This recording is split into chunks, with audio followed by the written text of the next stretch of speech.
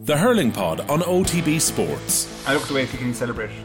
I look at the way Limerick celebrate in Munster, right? To Galway actually want to win the Leinster, or were they treating it as just another game, another stepping stone? That's a question I have. Subscribe to the GA podcast feed on the OTB Sports app now. The news round on Off the Ball. With Gillette, for an effortless finish to your day. New Gillette Labs Razor with exfoliating bar. This is News Talk. Now then, you're welcome along. Monday evenings Off the Ball. Joe Malloy with you. We have a really good football show on the way after 9 o'clock. Dion Fanning in studio. We have Pat Nevin with us as well. Pat in Scotland licking their wounds after Saturday at the Aviva Stadium. Irish rugby also with some wound licking to do. Leinster and Ulster bowing out of the URC at the semi-final stages. We have Jerry Thornley and Fiona Hayes on Monday Night Rugby. This hour, Billy Joe Padden to talk all things GA. 53106, the text number. We are at Off the Ball on Twitter. Michael McCarthy is here in studio. Hello. Joseph, how are you? Very good. And Richard McCormick, if we're all going with full names. Richard, hello. Good Lord, I feel like I'm in trouble now. What have I done? Richard. How are you?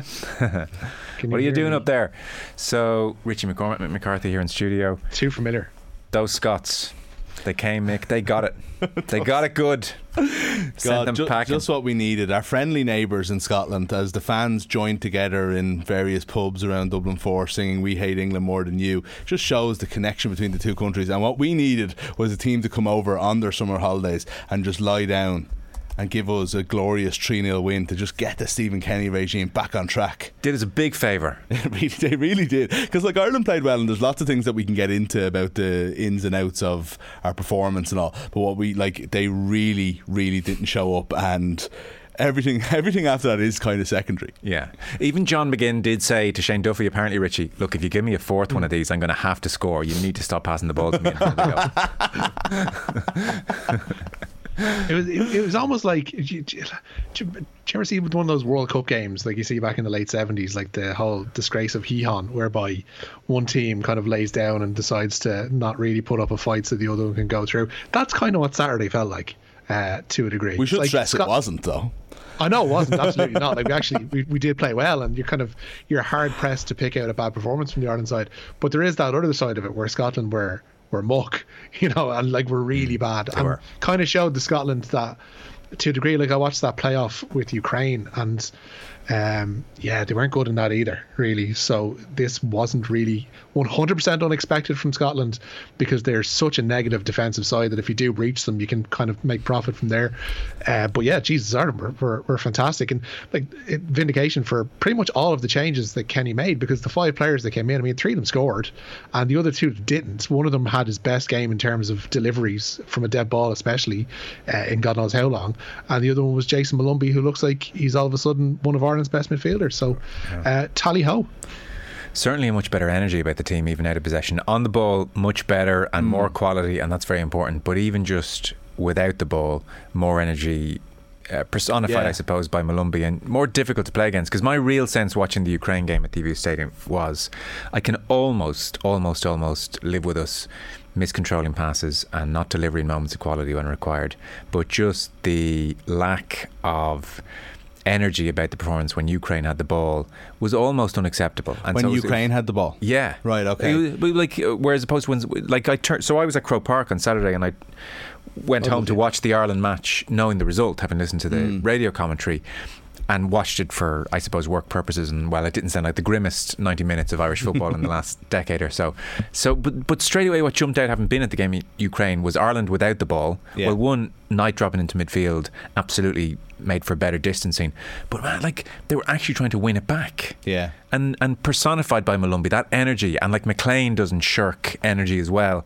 Against Ukraine, it was a case of, no, go on. Let them have it. We're as stodgy as you want here. And it's funny, what stuck out to me was something that changed on Saturday as well, which was, and this is watching on TV, it's a very different experience, as you know, watching the Ukraine game, was the lack of urgency in attack, to taking 4 touches when you only needed 1 all the time, letting a defence completely set up, and they just did it constantly until maybe 5 minutes from the end, when they started speeding things up a little bit and just taking way too much out of the ball. And that was kind of gone on Saturday as well. Don't get me wrong, they did it at times and they slowed the game down probably more appropriately, I would say, at times, especially with a lead on Saturday. But again, just give and go, a little bit more oomph to it, you know. And Molumby is a big example of that, because it doesn't need to be the best player in the world for that position, especially when we don't have the best players in the world available to us. And I don't mean to be we always pick on Jeff Hendrick, and it's like as if we don't see what Jeff Hendrick does bring to a team that managers do. And we know that like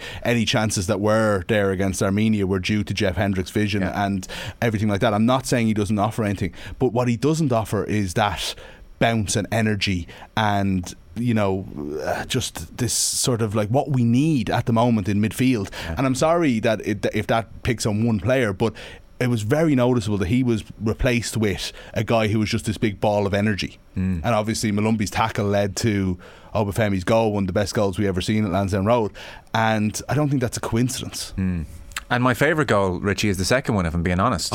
Scoop. I love a good scoop ball. And the run, Troy Parrott's run is just so bloody brilliant. I mean, he basically creates the whole scenario with that run. Well, that's an alchemy that you don't ordinarily see between forwards, and it kind of plays into something Mick said there, is that with the Armenia games and the Ukraine matches, there was a sense that Ireland were taking too much out of the ball in the forward line. And I said it the other night, like I think there was confusion over the roles that the forwards had to play, because if you stick Adamida in the middle of them, like a decent target man for whom, you know, balls can bounce off, and then you've got two others you can feed off, that setup is pretty decent. When you have three forwards who are all kind of similar, it doesn't really work, and especially then you start taking up the same space as the wing backs, and you don't have enough manpower in midfield, and those issues were sorted. But there does seem to be something about Obafemi and Parrott together that you just can't train, and that's the kind of thing, that's the kind of spark that you'd hope can kind of keep blazing for a while and for a few games and into tomorrow night, especially, even if Obafemi's obviously not going to play. We'll get to that in a moment, but like that, it's that kind of special relationship that seems to already be there that you want to foster within a squad. We should start the news round. It is brought to you with Gillette Labs for an effortless finish to your day. You are starting with the latest ahead of that game in Poland tomorrow. Yeah, Republic of Ireland manager Stephen Kenny expects to be without Michael Obafemi for tomorrow's Nations League game with Ukraine in Łódź. The Swansea striker was replaced by Scott Hogan 11 minutes into the second half in Saturday's 3-0 win over Scotland after scoring one and setting up another. Obafemi suffering from a groin injury, according to Kenny this evening, who hopes to welcome Chidozie Ogbene back to the squad. There will be two changes in defence, with Shane Duffy suspended and John Egan back with his partner, who's expecting a baby. Ukraine, meanwhile, have been dealing with a bout of illness ahead of the game, with manager Alexander Petrikov insisting it's not COVID related. Midfielder Alexander Zubkov is still running a high temperature, but Andriy Yarmolenko and Ruslan Malinkovsky are both expected to be fit. Dion Fanning along for the football show after 9. Pat Nevin is going to join us as well. We had our quarter-final draw for the All-Ireland Football Championship, which is now starting to bubble up nicely. We generally wait most of the summer for this to happen, so here we are. Yeah, and all 4 All-Ireland football quarter-finals. Good news for those of you who are in Croke Park at the weekend. We'll be back at Croke Park on Saturday, June 25th. Clare and the Ulster champions Derry will be first up. That is a 3:45 throw-in. It will be followed at 6 by Dublin and Cork. The following day sees Armagh play Galway. That starts at 1:45 and trails the meeting of Kerry and Mayo, which is slated to start at 4 that Sunday afternoon. And speaking on this morning's OTB AM, former Meath skipper Anthony Moyles believes Mayo can cause Kerry problems despite that underwhelming display against Kildare on Saturday. As I said, they've got the personnel. They certainly have the personnel. And what they do, and what Kerry don't particularly like to do, is they attack from that full back line. So Clifford will find himself a lot of the time running back down the pitch. You know, so he will, and it will happen. And if they feel that they need to go, Keegan, Mullen, or whoever it is, Hessian, whoever it is back in there, Durkin, McLaughlin, they will go. So they will test you both on to use the rugby parlance, both sides of the ball. They will test you, you know, from there, from defending, and they'll test you, see how much, you know, fortitude you have to go back the other way. Now, Kerry have changed that in the last year or so. You can definitely see that they're willing to roll up the socks and get back and work. No way was the second goal better than the third. Hipster opinions from OTB. I'm a lot of things. I am not a hipster. I couldn't, if I tried, be a hipster. Don't worry about that. Black rimmed glasses, the shirt. I don't know, Joe. It's all there. All the pieces are in place. He's wearing clothes. Yeah, I mean, yeah, exactly. There are lenses in these glasses. Like they help me see. But anyway, I'll push on. So, of course, the Obafemi's strike was a more thrilling moment. I'm not Yeah. saying that, but in terms of, I would argue quality as well. Look, you turn, you smack a shot, it goes in, doesn't go in. I get that, okay? But it's not as repeatable as, like, the movement there from Parrott is just so good, and the pass from Obafemi is so deliberate and picked out, and it's all well timed, and it's a more sustainable model. We can't just give the ball to Michael there every time and say, listen, will you hit a thunderbuster from 35 Do you know what yards? though? Just in terms of how good a goal it was, though, that's actually a very fair point about its repeatability, right? It being this more sustainable model of scoring a goal, and it was great that two were arguing about neither of them were crosses into Shane Duffy, although that did set up the first goal, obviously. Crucial. Without which the second and third would not have happened. It You would opened the argue. But I was so this debate came up yesterday, and I immediately said, the first goal, as in Parrott's goal, more enjoyable, like just in some ways just a better goal, right? Crafted. Yeah, because the other one was just a thunder bastard, for want of a better word, right? But watching perfectly good word. Watching it again, yeah, it is a perfectly good word. Watching it, just maybe not on radio at this hour of the evening.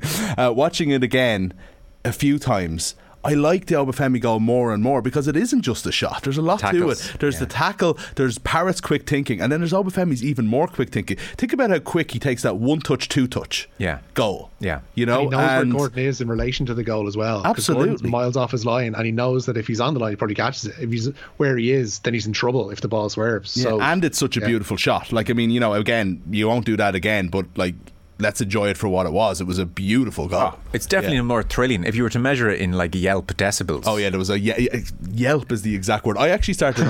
I went into convulsions of laughter after it. Actually, no, because I couldn't believe it had happened. Ireland don't score goals like either of them. Like, the thing about it is, we don't score many goals. First of all, that's like obviously a given. And second of all, we don't score goals of high quality.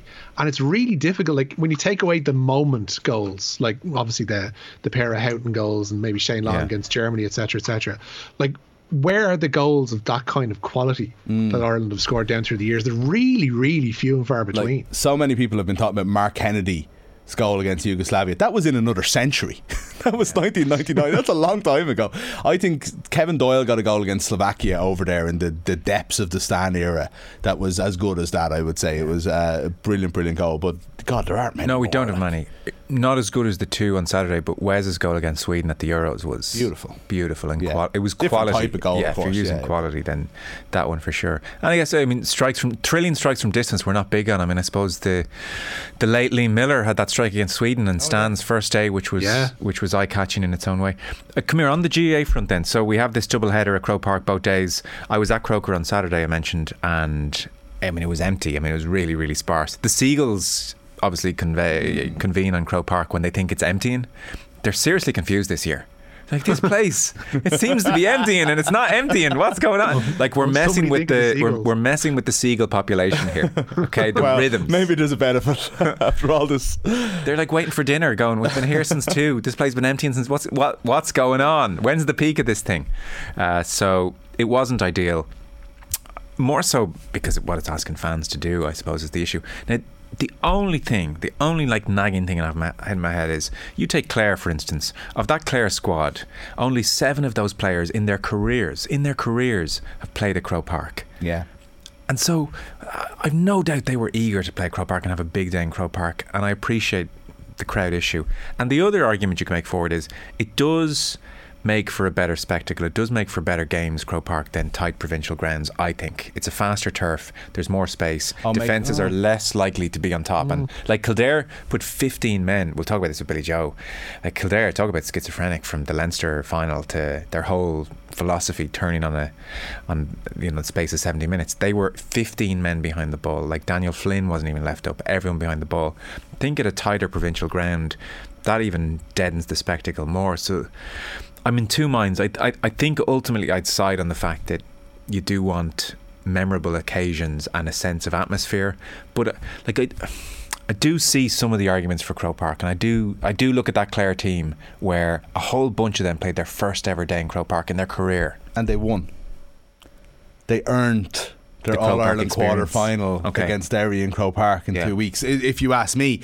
And, you know, like in some ways, Croke Park isn't the holy grail for so many teams either. Like Clare have almost been punished by the fact that they haven't been yo-yoing in the league, because these teams do get their day out for Division 3 finals and so on, and Clare have been in Division 2 and mid-table for so long, which is an incredible achievement in itself. Like it's not. Most teams play a little bit more in Croke Park, I would say, but look, I do see that point. I still think though that winner, that Jamie Malone winner, or was it Keane Sexton? Sorry, one of the two who were amazing, both of them on the day. Hit a winner into a Hill 16 that had a load of ads and no people. And I think there's something just crushing about that. And that's only one part of it. As you mentioned, and we're kind of glossing over it because we feel like we've talked about it so much, the issue is people from Mayo, from maybe less so from Kildare, it's not as big an issue, but people from Mayo, Roscommon and Clare for games of that size shouldn't have had to travel all the way to Dublin that was Saturday. I agree totally. That's wrong. And everybody's talking about the cost of living, and I mean there does have to be some part of the GAA hierarchy that do look at that completely empty stadium, and I mean it was empty. It was really awful. Did the Tannoy announce an official attendance at any point? No, they didn't. And there was some comment on like what people having to do a bit of sleuthing to try and find out the official attendance. That's not a good sign. But also look, and I hold my hands up that if there's an official attendance announced somewhere and it was done as openly as they always do, then fine, and I apologise. But if not, if they're trying to hide that, what's that saying to you? Like, what is the point of that? Who are they representing that they're trying to hide the attendance of their games? It would be worth PR reasons. It would be worth actually the GAA sitting down and just let's take that weekend as a snapshot of where we are. And I think there were very few at Porky Queeve even for that Cork Limerick game. Like it was paltry. But imagine somebody sat down and said, okay, here we are, we're the GAA board. I don't know quite how it works exactly. So we had this game, it's 2022, we had this game where we dragged 3 counties from the other side of the country and asked them to come up to Croke Park. Given the cost of living and the cost of diesel and the cost of hotels in Dublin, most people can't afford that right now. Our members can't afford that right now. And what's more, the game was not available free to air. It was on a pay-per-view channel. Are we all thinking this is good? Are we in a good spot here? And I'd love to hear that conversation. It's not great. No, it's and that's it. And snapshot. And here's the thing. And this isn't a comment on the GAA. This is a comment on basically all people in a position of power is the wrong word, but organisation almost. In that you don't see these arguments on their merits. You see that as, we're being criticised from all sides. If we didn't play people in Croke Park, people would say it's a white elephant. People would say this, that. People, and that's what you see, and you become very, you become very tunnel visioned on. We're doing the right thing. We know what's going on, and everybody else is criticising us. But actually, the 99% of people you don't hear from are actually on our side. And I'm convinced that would be the conversation. Yeah, but I would love that to be an open conversation, because again, it's like nobody wants to be criticising anybody. That's not the point. The point here is to try and get it right and treat the GAA as this community organisation that we like to think it is. Look, on the other side of it, I absolutely think that the All-Ireland football quarterfinals that many have been arguing, put like Clare and Derry, that should be on in Dr. Hyde Park. And I would absolutely, I don't care how many people come to this game, that's the reward you get. That's when you play in Croke Park. I think that's fair. Sorry, Richie, we're rabbiting here. Tailteann Cup. Yeah, they wanted to make this special. They wanted to make it its own unique identity, but the Tailteann Cup final will serve as the curtain raiser to the first of this year's All-Ireland football semi-finals. That will be on Saturday, July the 9th. You say you deliver that, I would say, in withering tone. A little bit. Kind of goes against. It's a bit throwaway for something that they wanted to ensure would be its own competition, and that they'd be able to sell this to the quote-unquote masses, lesser counties and to the masses as well, and to have people trickling in for an All-Ireland semi-final and go, what's that? It's the Tailteann Cup. Nobody cares. Are they worried about turnout, do we think, Rich? Is that the logic? Well, based on yesterday, they're not. Are they worried about turnout? Well, Jesus, it'd be a fine turnabout if they were suddenly worried about turnout. I don't know. I don't know what they're thinking is. Just trying to fill it in the calendar. I think there's an argument of trying to have as big a crowd as you can at it, and it's the reward is you play on a big day in Croke Park. That's certainly been always the idea with the John McDonagh Cup was played before the Leinster final. There wasn't a great crowd at that either, but the idea would be that 30 or 40,000 people are there watching it, where it would be less otherwise. I don't really have a major problem with that. I do think that this constant stream of double headers, you know, I don't know if the hurling quarterfinals did sell out, but I was kind of half looking at tickets, and you know there was none available after a few minutes. Whether that was a Ticketmaster, I never went back and checked, but you know, no need for both of those games to be on in Thurles at the same time on the same day. Other than, again, TV, all of these things, double headers don't serve fans at all. Oh, they're a pain. And I'm so sick of talking about it. And I feel like ever since I did here first on the show, they've been just non-stop everything. The answer to this is a double header. That 45-minute wait between matches is just interminable. Yeah. So, we had Live Golf doing its thing, and then the PGA Tour struck back in dramatic fashion last night with its marquee name, Richie. Yeah, Rory McIlroy claiming his first tournament victory in little under a year, taking his PGA Tour total of 21 victories last night. A final round of 62 saw him win the Canadian Open by 2 strokes, ending the weekend on 19 under par. Tony Finau was second on 17 under. Shane Lowry shot a final round of 66 to secure a top 10 finish in Toronto. But McIlroy said his victory was all the sweeter given the unfolding events from Live Golf across the Atlantic. Yeah, I wanted it a lot. I wanted it at the start of the day. And there was a few different incentives in there. I've been up against JT quite a bit in the past, and he's gotten the better of me a couple of times. So I knew I had to play really good to beat him. Tony as well. Tony played incredible golf today too. So that was a big part of it. I think going up against the best and beating the best is always makes it extra special. And then I alluded to I had extra motivation of what's going on across the pond. The guy that's spearheading that tour has 20 wins in the PGA Tour, and I was tied with him, and I wanted to get one ahead of him, and I did. So that was really cool for me. Just a little sense of pride on that one. Interesting. I didn't like that as much as I did like his little dig in the immediate, when he won the tournament, he was interviewed immediately on the green with a load of like Irish people singing "Ole Ole" in the background. No, Canada. How many Irish people in Canada? It's insane. So they all decided to go out and see Rory. It was brilliant. Yeah. And then Rory had this little dig where he didn't quite allude to what he was talking about, but that people knew that he meant 21 won more than so and so. That was better. I thought that was a little bit too kind of like, God, this is really on his mind that he really hates Greg Norman. I don't really think it's enough to be like, and I had the last laugh either. I know. Greg Norman, another guy passed me on the Roll of Honour. Even more reason to be bitter and twisted. Yeah. Rory played well though. He was great. Yeah, God, I mean, there was a 25-30 minute period in there where I was thinking where I've never seen him hit shots so bad. It was a drive that he hit 150 yards at one point. He hooked 2 drivers and there was another double cross in there. Yeah. Wobbled. And then, but in fairness to him, as soon as Thomas levelled with him, it was Thomas that blew it in the end, so 18, Rory's 18th was and 17 and 18, like what a way to win a tournament, and it was brilliant because I can't remember the last time I watched a Sunday night of a random PGA Tour event. Now I know it's the week before the US Open and there's a little bit of a build up to it, but still I was brought in because Rory was in contention, and it was like great. That was like 2-3 hours last night where I was watching golf where I wouldn't normally been. I was like, what a week for it to happen. Yeah, he was really good. His wedge play was so improved. That's the headline news in some respects.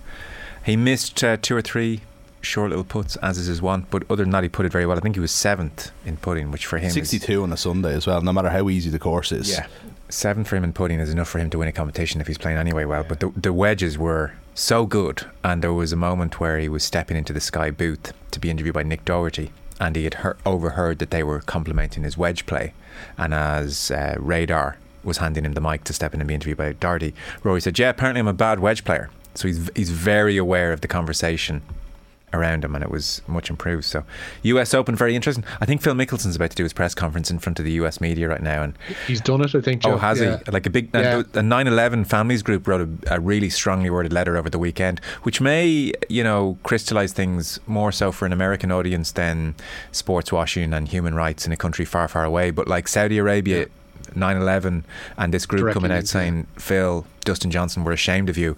That could have led to an interesting press conference. I don't know, did you see any of it? I didn't see it. I'm just trying to parse through the quotes here. He's like, still not giving up hope of competing on the PGA Tour, that kind of stuff. I don't think the 9/11 stuff was put to him. Judging from the quotes that I'm seeing here, but like, yeah, you'll have to forgive me for just no, you're fine in front of me. But yeah, like it's more a case of he wants to build bridges rather than being left out on his own and being a anti-American or whatever. Mick is telling me here we'll play some of that after 8:40 in rugby. We'll play some of what Mickelson saying at Brookline US Open. Fellas, we're out of time. Richard, thank you. Joseph, you're welcome. Michael, thank you. Richard, Joseph.